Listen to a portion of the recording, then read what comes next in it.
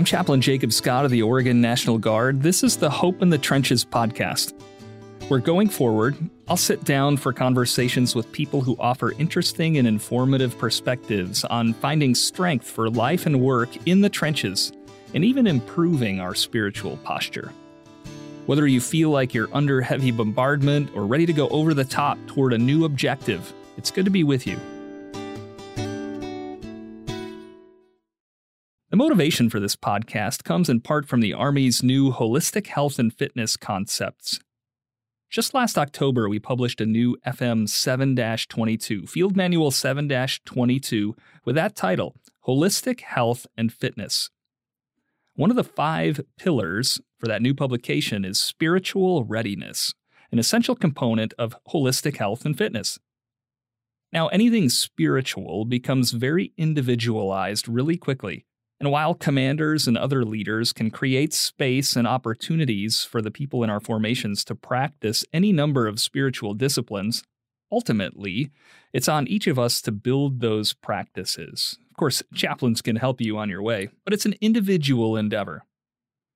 So my goal for the podcast is to increase our knowledge and awareness of ideas or concepts that might help us grow in that domain. So about the name, Hope in the Trenches. If you've been in the military for a while, you've probably heard the old adage that hope is not a course of action, or hope is not a strategy.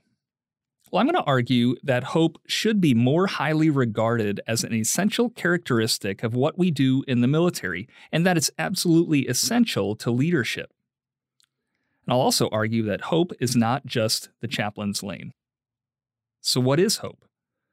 Where does a person or leader find hope and share it with others?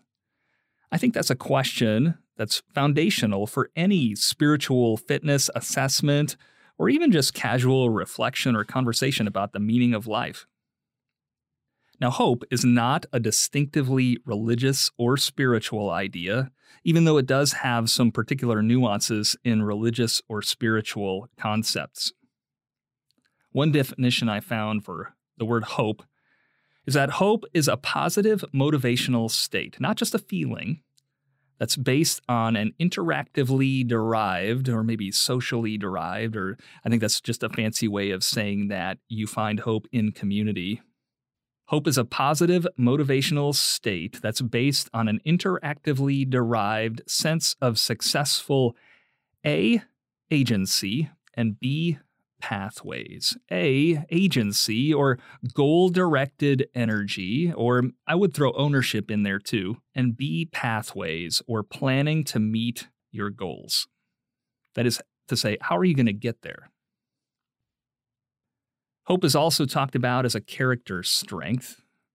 There's one website for the VIA or the VIA character assessment that describes hope as a transcendent virtue, distinguishing transcendent hope or something that's other or above from just a temporal or maybe more here and now present tense type of hope. When we talk about transcendent hope, we're talking about having an object outside of ourselves in an ultimate purpose. That's an essential characteristic of what you would find in religious contexts when you talk about hope. That's the chaplain's bread and butter. Another definition of hope is expecting the best in the future and working to achieve it. Believing that a good future is something achievable. You'll notice that there's a future-mindedness or a future thrust to those definitions of hope.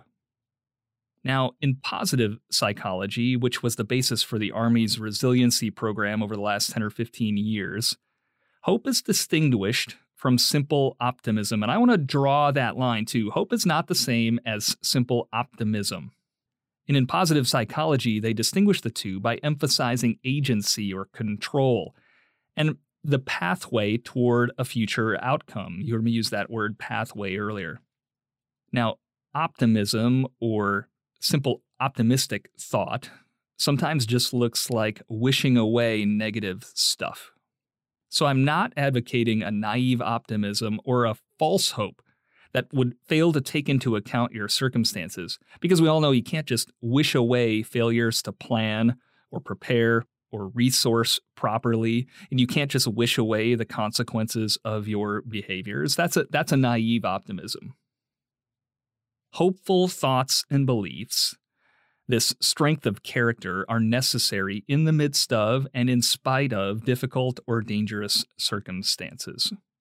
Hope is absolutely necessary, and that strength of character is essential to improve and thrive in ambiguity and chaos of the future.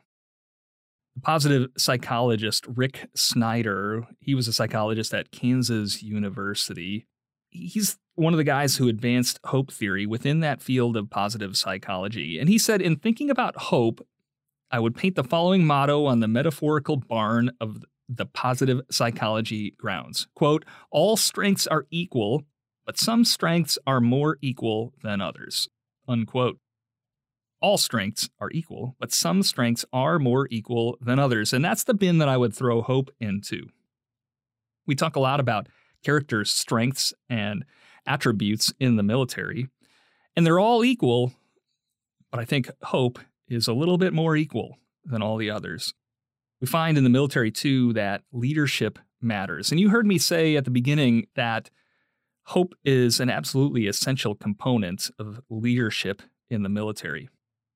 I read a paper a couple years ago that stated there's a relationship between the positive traits of a leader, things like hope, optimism, resiliency, and the performance of the organization that he or she leads. There's a relationship between positive leader traits, things like hope and resiliency, and the performance of the organization. That seems to be a no-brainer in military contexts.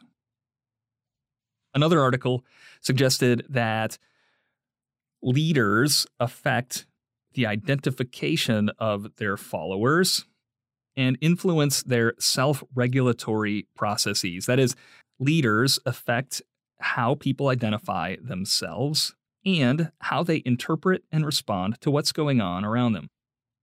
And they also connect each and every person in the organization to the organization's mission, or at least that's what they should be trying to do. So it's not just about the individual traits of the leader, but whether or not they can communicate that to their people. When I was in ROTC, my goodness, that was more than 25 years ago now, I remember being taught squad and platoon tactics and how to write operations orders. And one of the paragraphs in the op order, after the mission statement, they taught us that the next most important paragraph in the op order is the commander's intent. After the mission statement, the next most important paragraph is the commander's intent. And I learned 3 components to a commander's intent. First is the purpose. Why are we doing this mission? Second are the key tasks. So what are the steps that we need to accomplish to get there? What do we need to do successfully in order to accomplish our mission? And third is the desired end state. So how do we know that we've accomplished our mission? What do we want conditions to look like when we're done? And it was always said that if a soldier knows their mission and the commander's intent, they can accomplish anything. I think that's true in life, too. If you know your purpose and where you're trying to go, and you can break down what you need to get there, you'll go far. That's true for you as an individual. That's true for organizations and units as well. So if you're a leader, you want to craft and communicate a vision that can create some energy and commitment and belonging and inspire people to achieve and give them hope. You want to paint a picture of a better or brighter future, even if it looks fuzzy at times, and put that into words so that people can understand. Of course, that adjective better is always a transient state. We always have to constantly assess and modify our strategy and our behaviors based on what's happening around us. But we have to pay attention to our strategy or our approach and our behavior with a fervent hope that that better future is possible. So with the Hope in the Trenches podcast, we'll talk to people that can help us do that along the way, to live out each of our callings, whether you're a soldier or an airman at the lowest rungs of the organizational ladder, or you're a leader, to live out our callings with passion and creativity and hope. This has been an introduction to the Hope in the Trenches podcast. This podcast is produced by the Oregon National Guard Public Affairs Office. I'm Chaplain Scott, and my prayer for you is that wherever you find yourself, that you may find hope for today and strength for the ambiguity and chaos of life. Blessings on your day.